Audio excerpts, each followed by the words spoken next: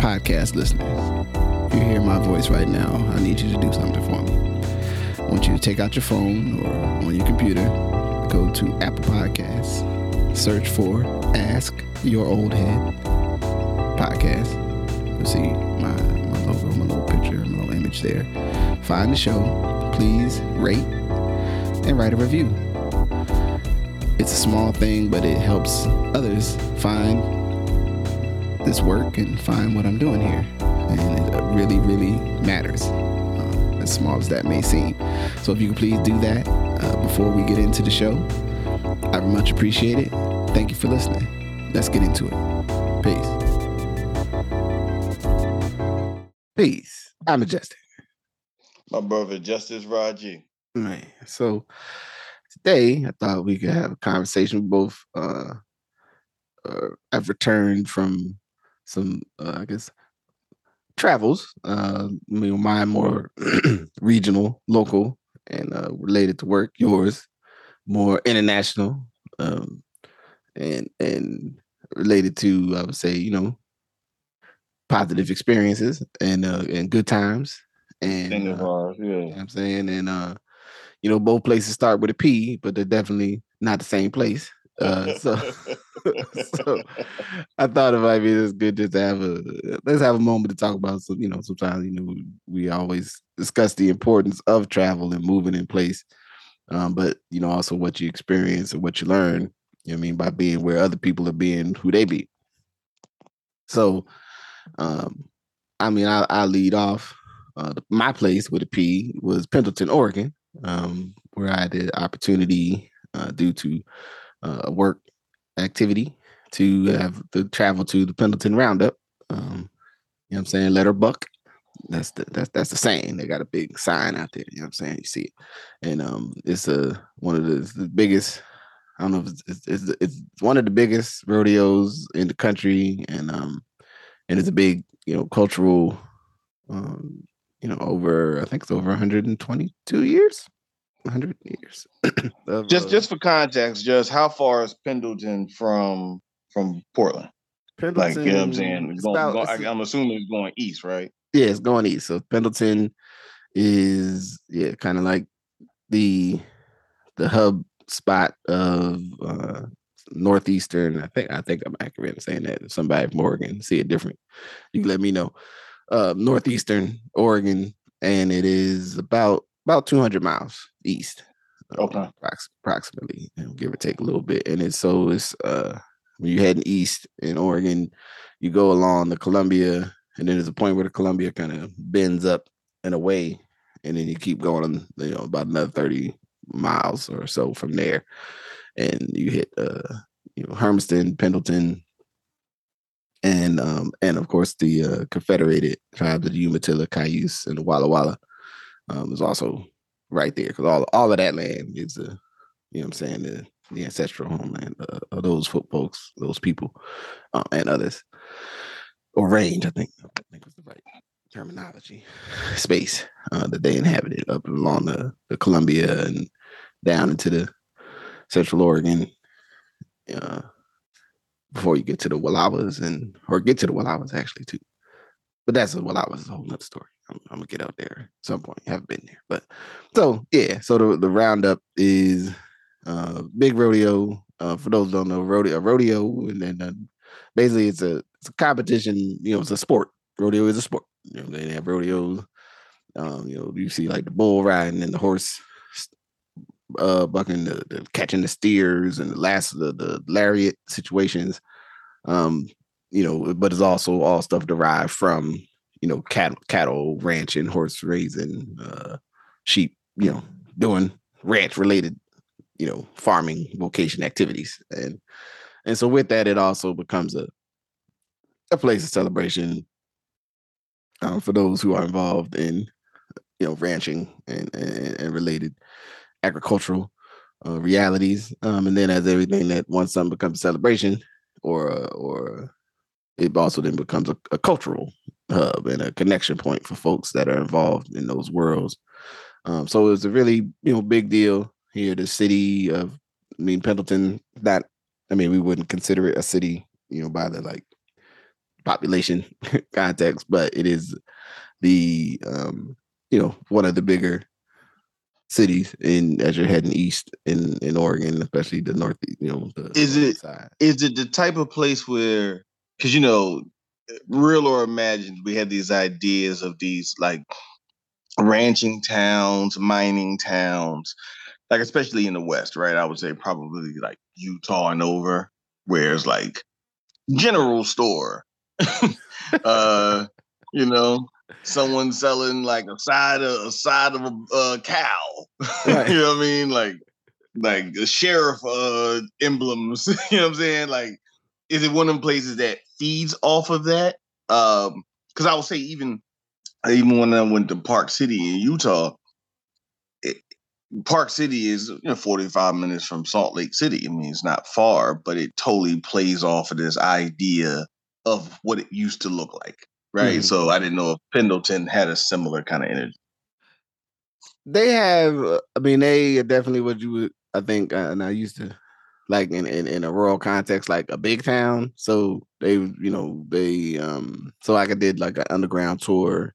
So they're like, they got a main street with like several, they don't have one brick building. They got a lot of brick buildings. You know what I'm saying? Like it was so they don't play off of like the small like town, like Western town energy, but they Yeah. definitely play, tap into the idea that like, yeah, this is old, this is, used to be, like it was one of the things in the tour we took. They talk about like, they didn't have a sheriff till 1902 or something. And so then before then it was lawless. Like, anything Right. could happen. You know what I mean? A little bit of that energy.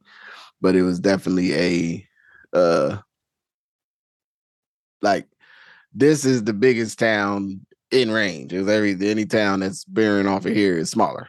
You know what I'm saying? So they might have a little bit more of that like old prospector, what you see at an amusement park, like log flume ride type like that caricature of Yeah, that's what what a I'm rural saying. So town like, looks yeah, like. that's how you think about these places, like It's some these places like sarsaparilla. You know what I'm saying? exactly where like the whiskey's extra strong and saying it's like the drink named Dick Dastardly or something like what I'm Right, saying, right. like it's Yeah, I like was that kind of yeah. yeah, I think it definitely like, they tap into the, there's like actually it's by where you saw a picture of the hat. The hats I was checking out and the boots, so they got like the Western store and like a place you can get a big ass steak, you know what I'm saying? Like, but then also it's Oregon, so there's a whiskey distillery, you know what I'm saying?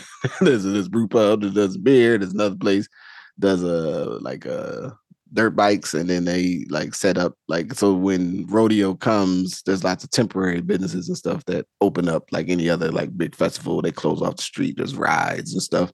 It's a whole thing, you know what I'm saying? It's music Gotcha. performers, you know what I mean? But so during rodeo is not the same as, I mean, I've been out to Pendleton earlier this year for a conference, which was great because got to kind of get a contrast to like Pendleton regular day, Pendleton during roundup. You know what I'm saying? And it's definitely a different experience. Schools closed during roundup because so folks can. Because all the kids is involved. Yeah, I mean, yeah. So it's Here's a what whole deal. everyone wants to know, Just. Okay. Here's what all the listeners want to know. Is it black people in Pendleton? Yeah, I mean, it's mattering here and there. You know what I'm saying? It's Eastern Oregon is. I mean, Eastern Oregon, Eastern Washington, Idaho are not states that are known for their robust. Well, I guess these whole, like I said, Eastern, the whole state, African American population. However, there's even back to even the one of the first champions of the Pendleton Roundup was black man George Fletcher, considered the people's champ, and so there's always, you know, it ain't a lot of places where there's never ever any black folks, but just the realities of the exclusion laws, and just even that it takes me into my first, sort of like little touchstone I wanted to talk about the experience. The thinking about is that like every place that you go, it has a history, right? That is unique to like why that place exists. And I would say, at least in my experience and in talking to other folks, I think that they're embracing the reality that yeah, the Oregon's got a past that it didn't include certain folks. You know what I mean? You know, and then even in some of the tour, we went to like the what's the name museum, this underground museum, which was pretty fun. You know, but you know the Chinese presence in Eastern Oregon, and that after the Chinese Exclusion Act in 1882 and the subsequent decades after that, that you know physically the presence of the folks who helped to build a lot of the infrastructure, you know, that supported the you know the export of the commodity crops and whatnot. You know, them folks was forced to leave, and it's shameful. Um, and at this time, I see that it seems like they're doing a pretty good job of like owning that and talking about it when you know look around at the historical touchstones and markers and stuff like that. I don't know if that was. I would imagine just like you know where we grew up, that wasn't always the case to talk about who was displaced so that you could do this thing like going to what's the joint and you get the birch beer outside of not Lancaster, the other one. Uh Not Reading. Doylestown is the one I'm Yeah. thinking of. Yeah, you go and they're like, oh, that's the so and so house. And you're like, what is some native? Was some indigenous people here before?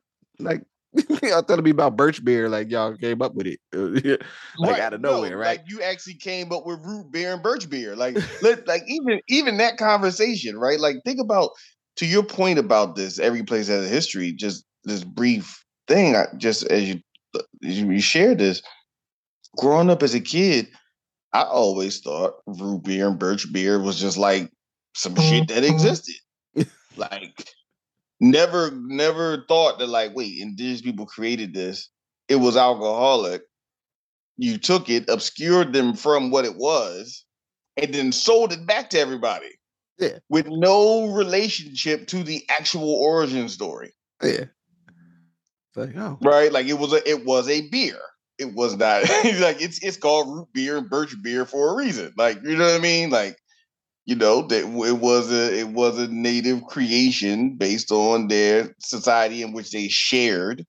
There's an infamous story about building a big building in Memorial Park in Philadelphia, where the indigenous for the native folks shared. Like this was the first time that some white folks had birch beer and root beer, mm, and they were building this building, and everybody was getting a little tipsy. People started falling off the top of the building. And so that's what led, and plus the temperance movement led white folks to start taking the alcohol out of out of the beer, root out of the beer and birch birch beer, beer. root beer. Got it, Yeah, got it. but Yeah. still try to keep the flavor. So pardon me, just Nah, but it's so it's like you know, so when you go in, and even you know, and I was there. I mean, you know, like everything when you ain't never been to something, you have apprehensions, you might have concerns. Some of those may be founded, right, based on the realities of American history, sundown towns. You know, like at a I don't remember the exact timing, but you know, a couple things you can read it. You know, talk about they had sundown laws, especially for the Chinese residents who were there, and like they couldn't be outside after dusk. So like they be in the underground in the basements, you know, of Pendleton, you know, hiding from sight. Like it's you know, so all this stuff happened, right?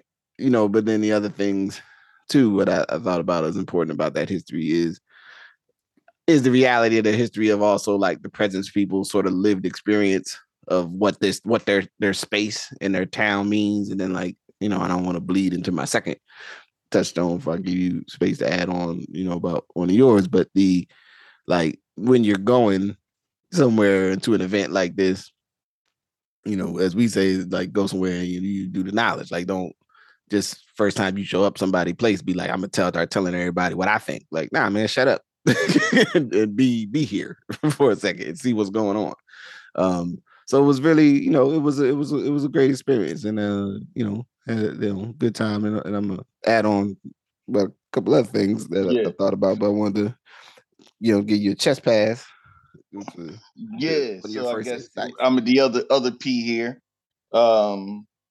So took a trip to Paris uh the past couple weeks.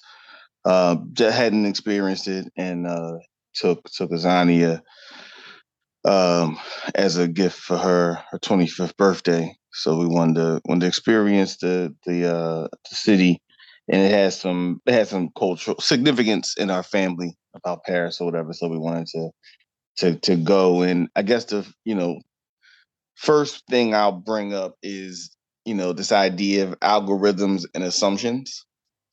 And what I mean by that is that if you're on social media, it's probably a good chance that someone has put together a clip. You've seen a clip of someone being in a city, right? And they show you 45 seconds of different pictures and videos, and they put it together and they frame for you what that thing is, right? And so then if you like that, there's a good chance that the algorithm will then show you another place very similar by a very similar content creator, right? It is the nature of the attention economy that we have discussed. Um, so it's a thing if you start to see what these places look like only through the curated ideas of those who want to show you a place for 45 seconds, right? It's very similar to like when everyone goes to resorts now, they show you the airplane, they show you they show you them when they're getting in the car, they show you the car, they show you the resort, and they show you going in their room and then show you the water, right? Right. They may show you a cocktail or something like They the show you cocktail in cocktail. the No one seat. shows you. No one shows you TSA where they took everything from you and made you wait in a long line, or no one shares. When you had to get off and people maybe in that country started asking you for money, nor that the only people that work in the place are black or people of color, depending on where you're from. You know what I mean? So it curates this idea, and you have to get away from that. To me, for me, when I got there, and I knew better in the broader sense, but I definitely had to frame for myself, like, what was I expecting? You know what I mean? And not expecting the curated view of Paris versus, because Paris is everything you've seen in the videos and a whole bunch of other shit. You know what I mean? It's like all of it, and that's the thing I think you share with very large cities, New York, London, Paris, um, you know, like global cities. This idea that like it's all the stuff that you've seen and a whole bunch of stuff that you haven't seen. And you have to get out of the algorithm of the assumption of like when you go, it's all going to be Louis Vuitton bags everywhere. Or it's going to be Dior bag. You know what I mean? Like that's not the reality of it. Yes, there's a strip of stores like that often because the maison or the house is from France or something. So obviously it's going to be a little different, but that's not what everyone is walking around doing every day. Right. And so just the importance of getting out of the algorithm and looking to see a place as it is. And I think I'll talk a little bit about that in a future point. But being open to seeing a place as it exists, not as it has been curated, frankly, for an American and more importantly, Black American perspective when you go there. Yeah, I think I think that's interesting. And just in case anybody's like Paris and Pendleton, yes, I understand these are fantastically different places.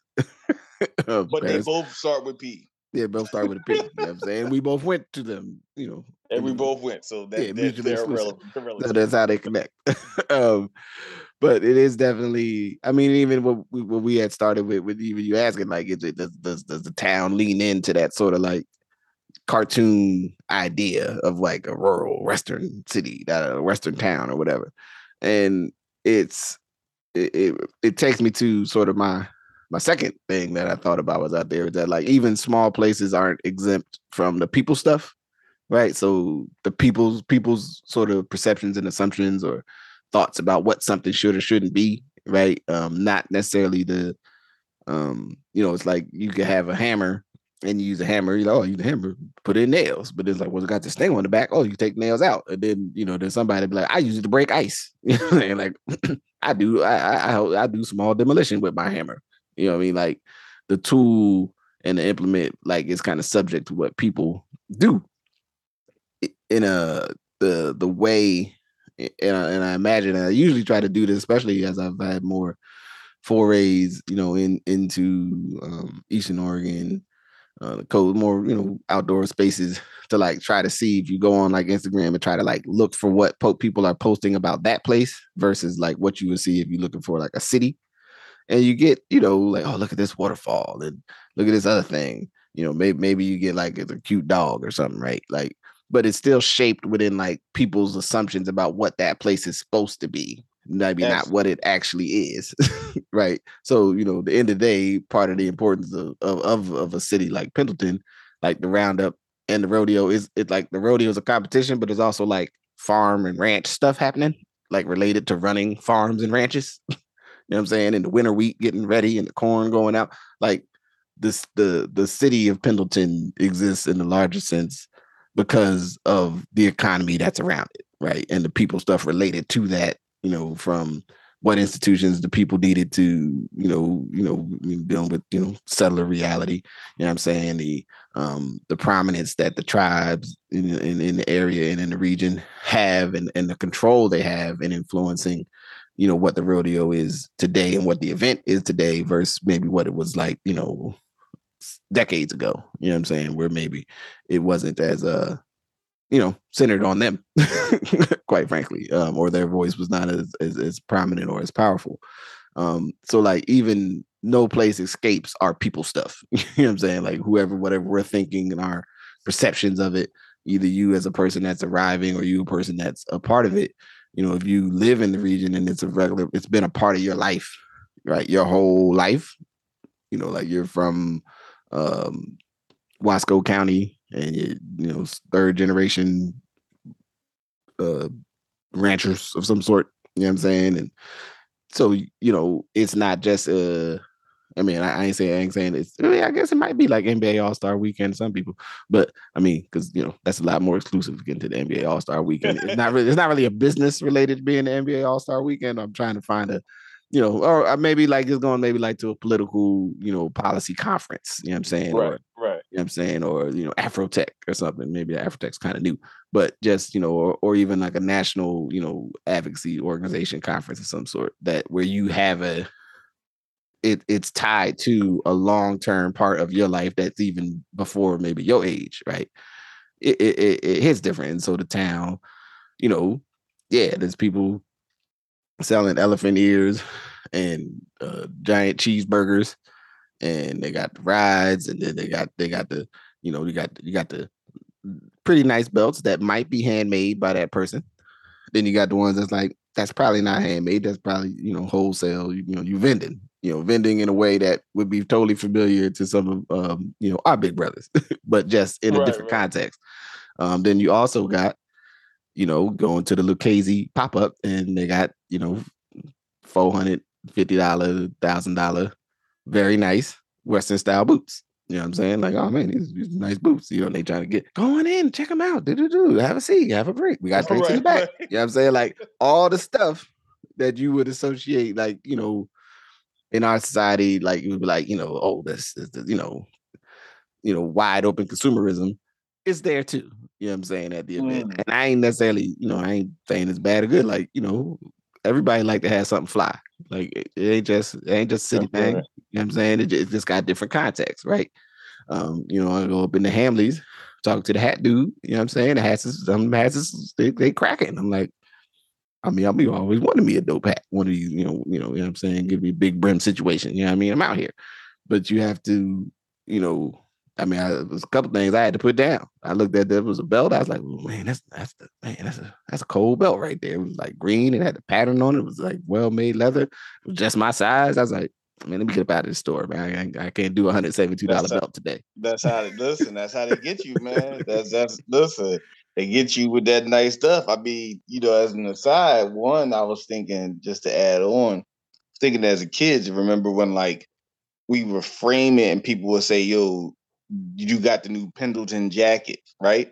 Where I Mm-hmm. thought Pendleton was the actual thing as a kid versus it was the Eddie Bauer. It was the Eddie Bauer or Woolridge, right? Mm-hmm. Like Woolridge did a Pendleton coat versus it was like Pendleton.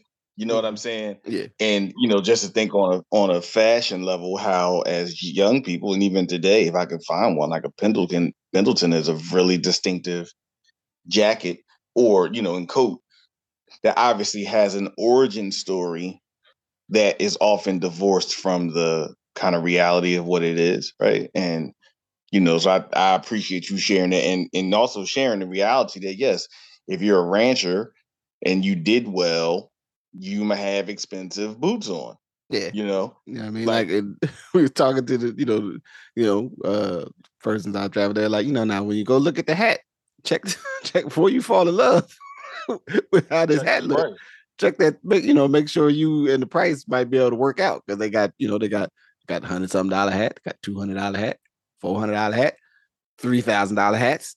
You know what I'm saying? I'm not in right, the $3,000 hat business. You know what I'm saying? But I could imagine if the same way somebody probably look at some I don't know expensive sneakers folks buy or expensive things that people buy. Those are not they're not unique to the other folks are not exempt from that and it's and you see things and the one thing I guess just as it's on the Pendleton the Pendleton Woolen Mills is named after Pendleton. I don't actually remember if there's actual mill still in Pendleton, but because there's big sheep and wool production in Eastern Oregon and Eastern Washington and Idaho.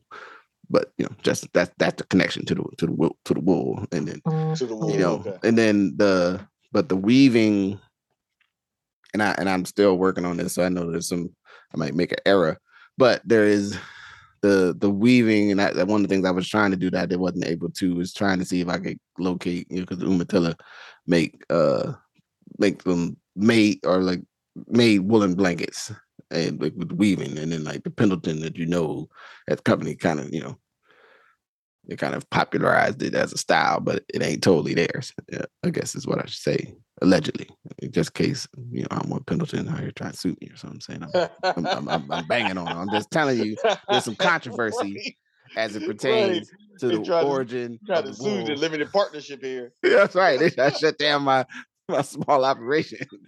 And out here besmirching our character. Like, hey, fellas, I'm just a dude thinking out loud, man. Don't take me down. Lawyers Allegedly, don't got to get involved in none of this. You know what I'm saying? We can talk this out, right? allegedly. But I yeah, like so that. I like that. Just allegedly. yeah. So, but it's like then it becomes this style thing, right? Like and then like the wool, you know what I'm saying, coat with the pattern and like the leather collars, and you know what I'm saying, big wool wooden buttons. You know what I'm saying? But that also ties to a vocation of like something to keep you warm. You out moving that breathes and can dry out. You out here working with animals and a vast openness that gets cold, like real cold, like bitterly windy cold in the winter at certain times of the year out in the high desert. You know what I'm saying? Because all of that is basically is high desert when you get east of the mountains here. So yeah. Okay. So my second point is framing it, it's all fusion. And what I mean by that is this really interesting concept around food in particular. And when you think about places, you connect them to food, right? So you say like America is this, or Britain is this, or France is this. And then when you go to places and you say like their native food, where you know, as much as there's a lot of dialogue around, French food, right? And it's usually saying a lot of butter, a lot of cream, bourguignon, and a roasted chicken, right? With a glass of Mm-hmm. wine on the side. You recognize that in practicality, that because of colonialism, frankly, the reality of food in countries that practice colonialism is a lot different because people came back to those places and brought their food there, Mm-hmm. Mm-hmm. right? So yes, there's a lot of traditional French restaurants, but there's as many, you know, falafel places, right? A falafel and any kind of handheld sandwich on a baguette and anything you would put on that sandwich is a full part of French culture now. And it's not just a ham and cheese sandwich, right? Mhm. It's like as many things as you can imagine in the falafel places and the African cuisine places are full. Yakatoris. One thing I didn't know is that there is a really big Japanese influence in in France. I mean, I knew Mm. obviously the kind of Southeast Asian influence and the influence of Vietnam and other countries, but also there's like a Japanese influence. So like sushi is huge. Mm. Like yeah, sushi is a huge part of like the French reality. Like it's just literally you'll be going down the street and see multiple sushi restaurants, right? Now, yeah, they might just have roast chicken or some other stuff in there, but there's a lot of people eating sushi. And so, the idea and the complexities of these countries. So just kind of like America, and when you're thinking about like what's American food, and clearly sometimes what you think is American food ain't American food. Like it either came from somewhere else or it's a creation of our own existence. Like one of my biggest challenges with this idea of what we think is Mexican food was developed on the Mexican, like what we now call the Tex-Mex border, right? Like it's not a classic like Mexican food when you're trying to eating a taco. There's no such thing a hard shell taco Mhm. being eaten certain places, or even in Britain, how certain curries are like the national dish, right?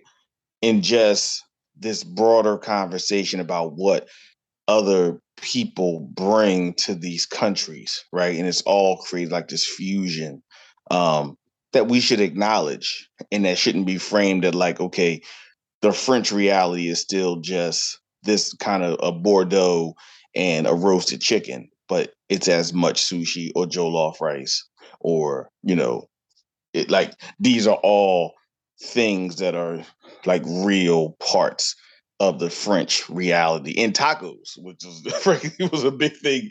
Like the taco spots, it was taco spots everywhere.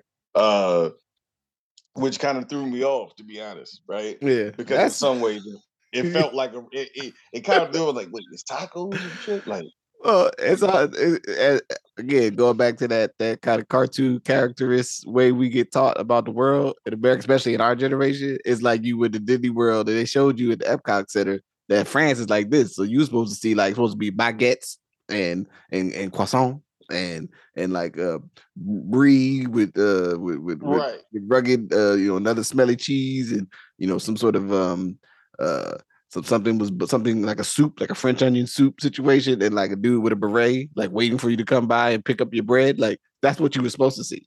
But it's like, oh, they got right. this tacos and like, oh, that's from like basically you're in an international city Right. that has the Right. whole No, and world that's in what it. you really chicken place. So chicken places everywhere. Now I will say London had more chicken places than Paris. London's chicken shit was almost like surreal. Like, Or but you realize fried chicken, people frying chickens did not start in America. Right? I yeah, want to say this for everybody that's listening. People frying chickens did not have its origin in South Carolina or North Carolina. People have been frying chickens in some variation for a long time. Maybe not in the way that we have done it here, yeah, yeah, but that it has been done. yeah. And yeah, you just saw so between fried chickens, tacos, and sushi, like you said, fundamentally you're in a global place. Like they're eating like everybody else, right? And so, seeing these places and getting outside of our traditional view of how we perceive food and culture via food, right? Because Mm. food is often one of the most diffused ways that we transfer culture and Yeah. have conversations about culture. So that was interesting. And just as a quick aside, we laughed about earlier. you realize how much France is obscured in the collective identity of America. Like France is just treated as somebody that was over here for like a cousin that only was at your house for like a year or two. Mhm. Like they didn't stay long. You know what I'm saying? Like, and they're treated like that. Like, oh yeah, they were down Louisiana. Yeah, they was up Maine. Yeah, they all went to Canada and went to Quebec and shit. You know what I'm saying? Where no, you see the influence of the French in different parts of America. So it is interesting to see that and acknowledge that there is this collective, kind of stuffing on it, and even like what we call French fries, we know are not French, right? Just like all them kind of things, like but so the French are known for, being fancy and berets and French fries versus like, anything else. And a history of colonialism, Yeah. often brutal. So, Yeah. Yeah. that that also should be noted. Yeah, like, we're not trying to obscure the reality. We just ain't trying to focus on that today. You know what I'm saying? But absolutely, you know what I'm saying. I think I mean it's especially like when you really study the history of the West. Like the Cote d'Ivoire, and you know what I'm saying, which was basically like I mean, in our modern language, they would be sort of the hustling entrepreneur tradesman who like the dude that like which was totally something as I was thinking. I was like, man, I could see somebody out here with some like get like there are people who do vending and stuff and only come out and like set up to do like make barbecue or other things just to table like at the roundup. You know what I'm saying? Because it's a big enough event that there's enough people that if you're you have a product or something like that, at least in the past, that the people it could be advantageous for you, and it's a fancy, it's a big just a step into the present again for a moment. The roundup itself is like a giant financial boom to the area. Like there's hotels, but it's not that many hotels. The Umatilla, the Confederated Tribes of Umatilla has a casino and hotel and RV park, you know what I'm saying, for guests, for people visiting. So when this comes, all of that stuff is sold out. You know what I'm saying? Prices triple the regular rate, because, you know, it's a big giant gathering, and big giant gatherings everywhere where there's people mean it's commerce and stuff being sold and money moving and gambling and other things that we're not gonna talk about today. Right.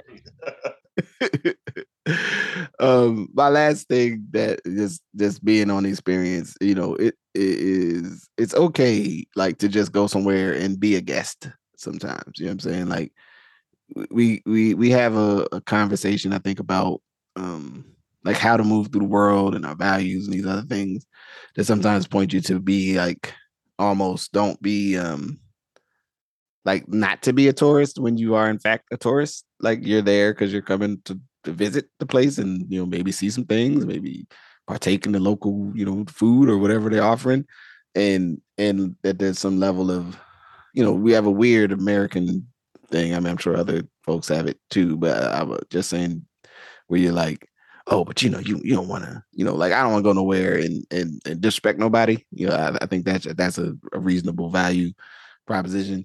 But also if I am literally on a trip here, like yeah, I'm a guest, man. I mean I'm gonna do my best to go like, oh, should I see this? Should I go see the thing over there? Like as a guest, should I go read these plaques? Should I, you know, you do get a little tired of folks. Oh, where you from? Because kind of like, all right, I'm black. Going back to that first point of places in their history, I'm clearly a 6 foot tall, black man with long hair.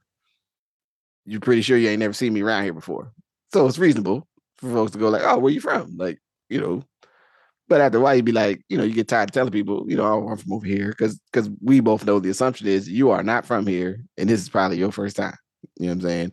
Right, Now, right. and but it's okay. Like for me, at least, there's not a lot of value in like getting all riled up about why they keep asking me where I'm from, Right now, if I was out there all the time, yeah, I would get like, yo, I live here, dog. Like, I actually live right there. Like, you see me, like, Right, we start pointing to the place you live. Right there, man. Down the street, you know man. what I'm saying? That's my spot right there, Over right? by the drugstore, man. You know what I'm saying? Over by the Rexmart, you know what I'm saying, or the Bimart or something. But like, go on the silly tour, and they're like, oh, there's a thing, and you can pay, and you can see a spectacle. Maybe not something that's culturally disrespectful or whatever, but go see the stuff. You know what I'm saying? If they're like, oh, you want to come back here and see the giant cattle? Like, all right, man, let me come see the giant cattle. Like, oh man, that's a longhorn cow. Look at that. Look at the horns on that big fella there, or whatever have you. You know what I'm saying? It's okay to go on the journey with stuff. You know what I'm saying? Even um, you know, sitting on the sidelines, going back, later in the evening, just to eat and kind of people watch. It's okay. Like, go do that. That's what trips and experiences are for. Like, now if you want to have a deeper connection, right? Like maybe you come back every year and you start to know people, and or place becomes a regular place that you frequent, where you start to build, a deeper relationship with the place and the people in the place, right? And that's cool too. But it's okay if it's your first time going somewhere. Yo, man, just be on the trip, man. Like, go read the little plaques that they like. Oh, we sell this is the local favorite, snack or whatever. Go eat, try the snack if it connects with your dietary, laws. You know what I'm saying? I ain't saying go eat no, swine if you don't eat swine like me. Like, what I mean? That don't mean you got to pass Majestic over there eating brie ham and brie sandwiches. You know what I'm saying? Let me find out.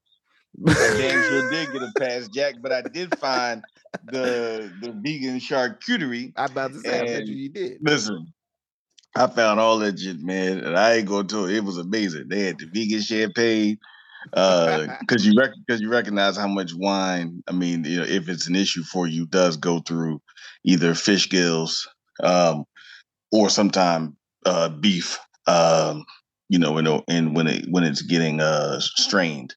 Um, Mm-hmm. so over there, and you find it here, you can find like wines that were done a certain way that they are like vegan, and that. No.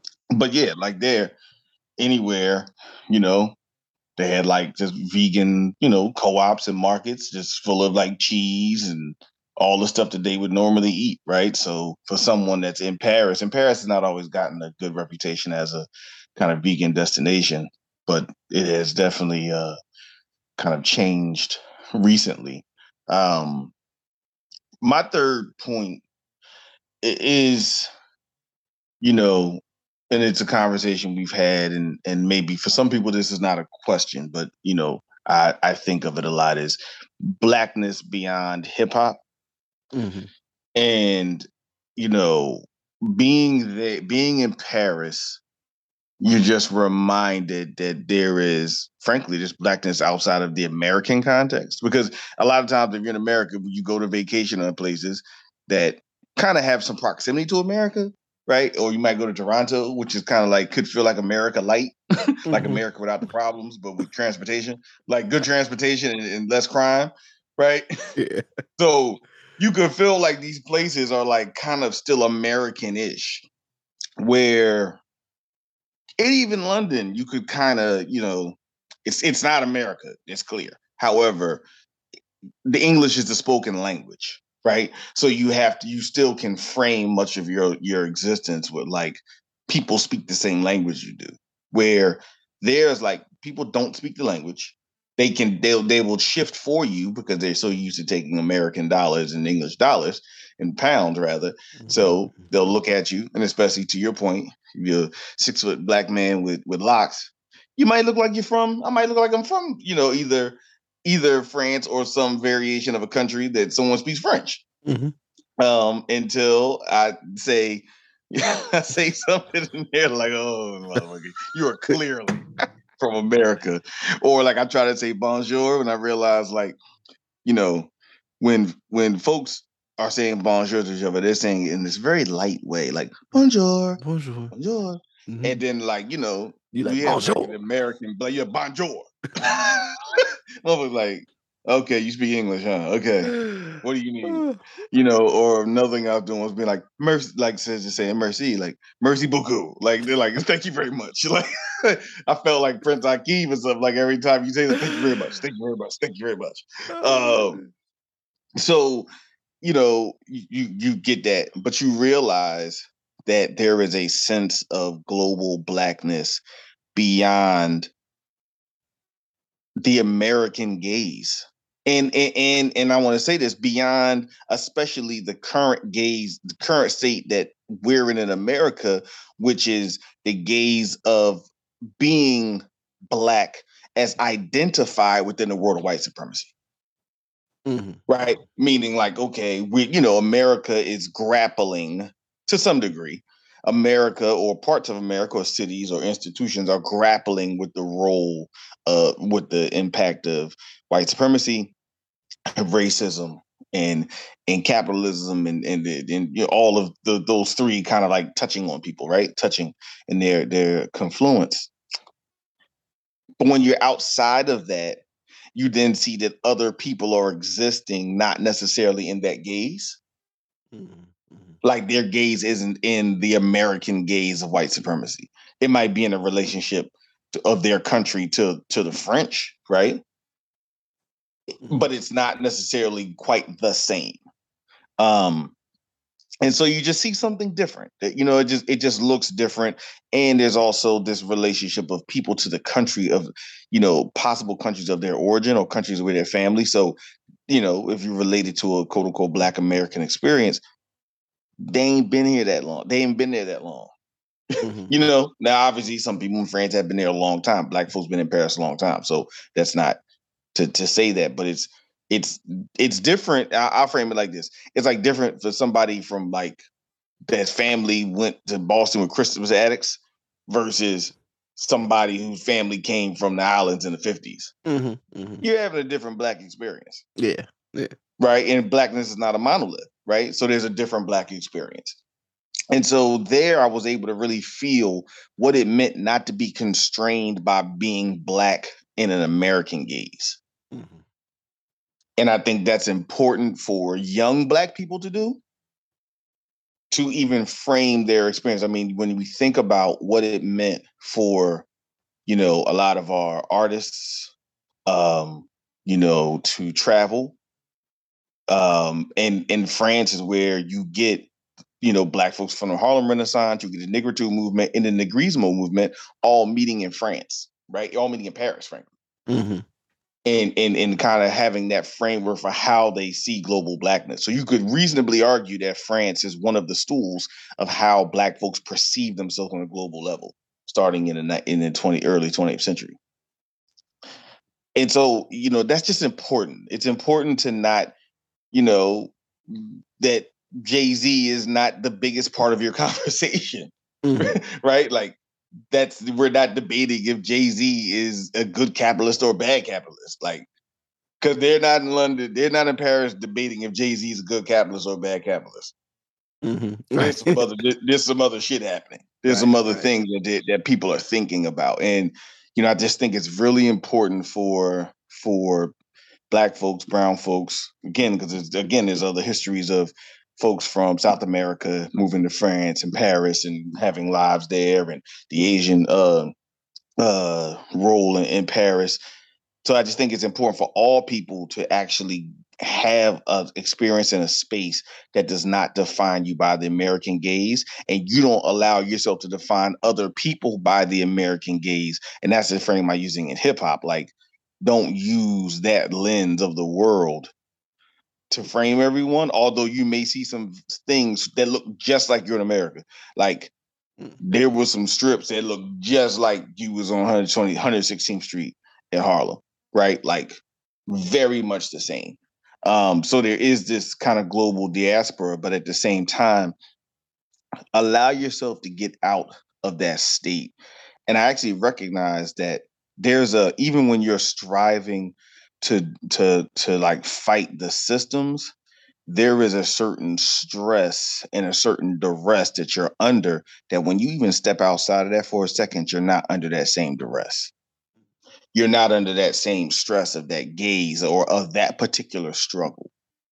And I think it's important for our people to acknowledge that we can exist outside of that as we struggle towards making change.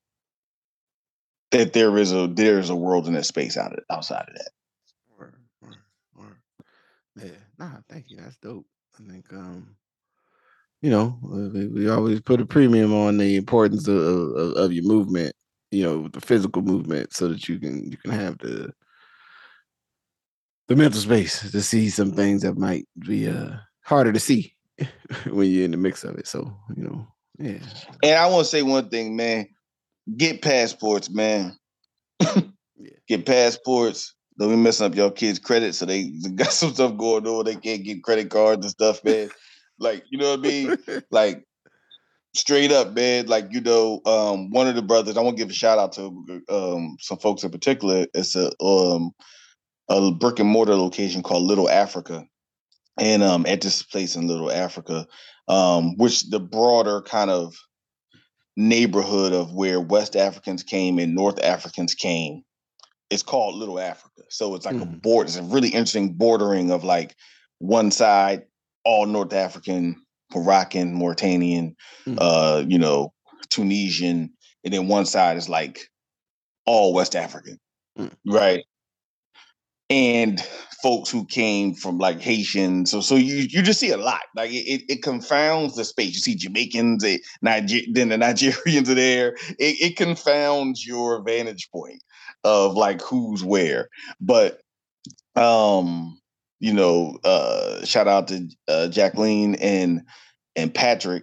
Jacqueline is a sister from Cameroon who lives in Paris, and then brother Patrick is actually from Louisiana, and him and his wife and their children moved to Paris. So we had a really, really good conversation and dialogue over a couple of days, just about like talking to someone from Cameroon who lives in Paris that had been to the States, and their viewpoints of how the Black community functioned in the States. And then someone who's from the States who then moved to Paris and talks about that experience. It was fascinating. And it's kind of the dialogue that we talk about at some point that was happening for us globally that I don't think is happening.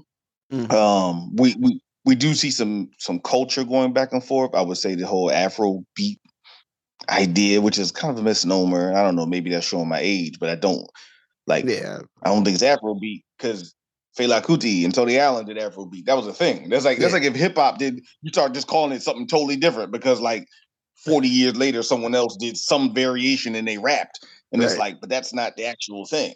Yeah. But anyway, I digress. But like, you do see the flow of culture coming to America and the diasporic culture influencing America in ways that you didn't see for a long time. It always looked like a one-way street. But yeah, if you get it, and this plays into your third point, Justin, I'll stop. Be a guest. If you go to somewhere like Paris, go get a tour. Like it's fine. Like go get a tour and see something that you're not it's not going to show up for you. You're just not going to see it, right? So if someone can take you and show you all the streets that have to do with like, Black French artists or Black French freedom fighters, go see it, right? Like they got Toussaint Louverture Street, like you know what I mean? Like Route to Toussaint Louverture, like all this history does connect. So it's okay to be a guest, and if you're sincere about learning, about global Blackness, it's fine to do that. So, yeah, word up. So, hey, well, thank you.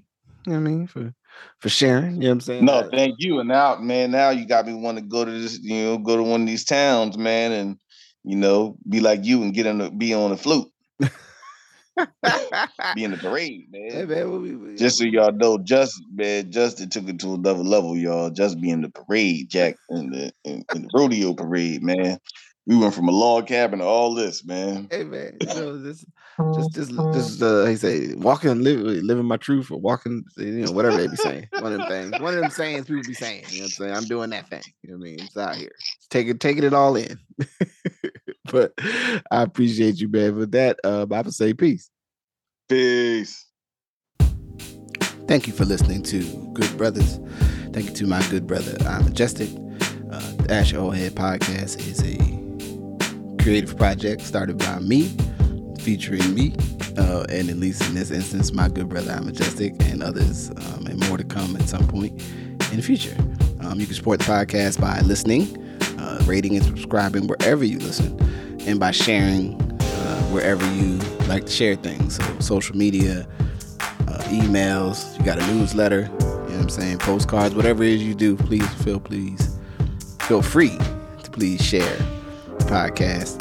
You can also support the podcast by becoming a subscriber on Patreon. Just search up Justice Raji, and when you find it, do the thing, and there you go. I'm not going to add a whole lot. Thank you for listening again. Be safe. Peace.